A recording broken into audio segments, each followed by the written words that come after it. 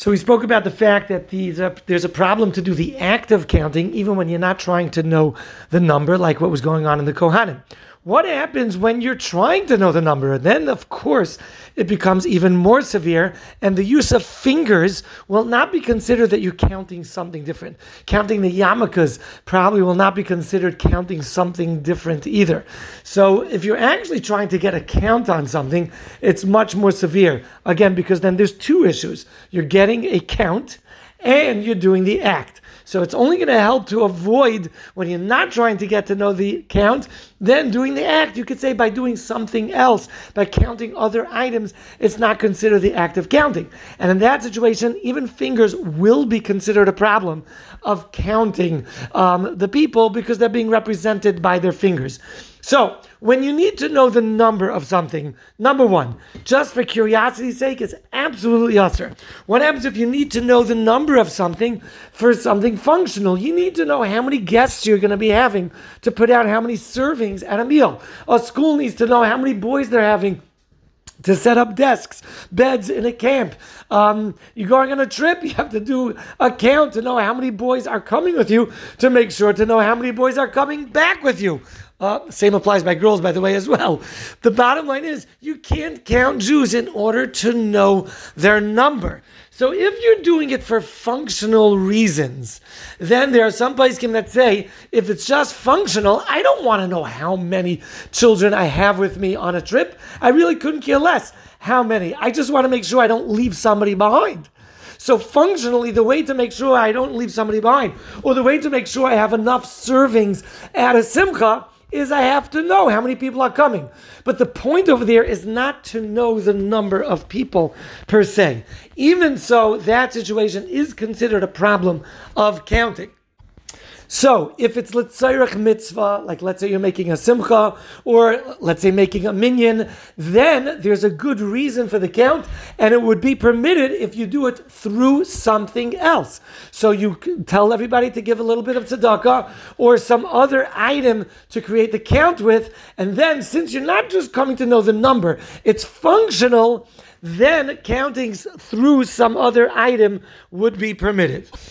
What is considered counting through another item? Again, we mentioned fingers is not good enough. If you tell everybody, raise your hand so we can count you, that would be considered counting the person. Counting one shoe out of two, perhaps that would be okay. Again, when you're not trying to really get a count and it's just functional, that might be considered a davar acher. The proper way to do it is like we say in this week's parsha, which is through a machzah shekel, giving it to a tzedakah. That does two things. Number one is you're counting through a davar acher, not the people themselves, and also it was lemitzvah because the coins were going to a higher cause to give towards the Mishkan. So when you do have a mitzvah, let's say you need to make sure you have a minyan, so you want to make a count.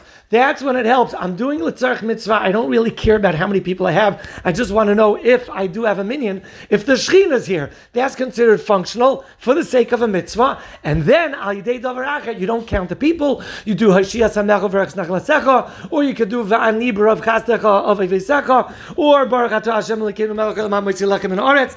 I've heard that from people. I don't know where it comes from, even though yes, there's 10 words to that. I think generally people don't use that because there's concern you might be mentioning Hashem's name for nothing.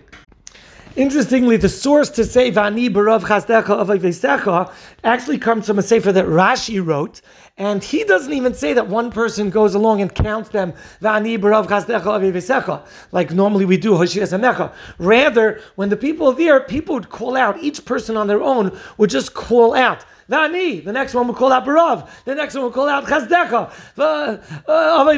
Each one would just say their word. So nobody actually is counting them. It's just that when you get to the last word, you know you have a minyan. Again, from this you see that even in that situation, when you're trying to get to a minyan, for one person to use the pasuk to count them, it's still a bit of a problem, because you're trying to get a count to know if you have 10, and you have somebody actually counting them using words of a pasuk. And that also, be'etzem, is a problem, and that's why Rashi suggests that each person should just call out his word until you get to the last word, so you know you have a minyan. Another point to be made is that even if it's an approximate number, it is also still utzer. Let's say you're not going to count every single person, but you want to get a general number, so you're going to count the first 500 to come into a place. Anytime, even if it's approximate, it still is usher. Again, the activity is usher, and even knowing an approximate sum is still considered usher. This is what Reb Chaim Kanievsky's father, the Stipler, writes. It's usher even if it's approximate. So even though on Shabbos, an approximate measure is not considered measuring on Shabbos, but with regards to the problem of counting Jews don't count. You don't count other Jews, even if it's an approximate number.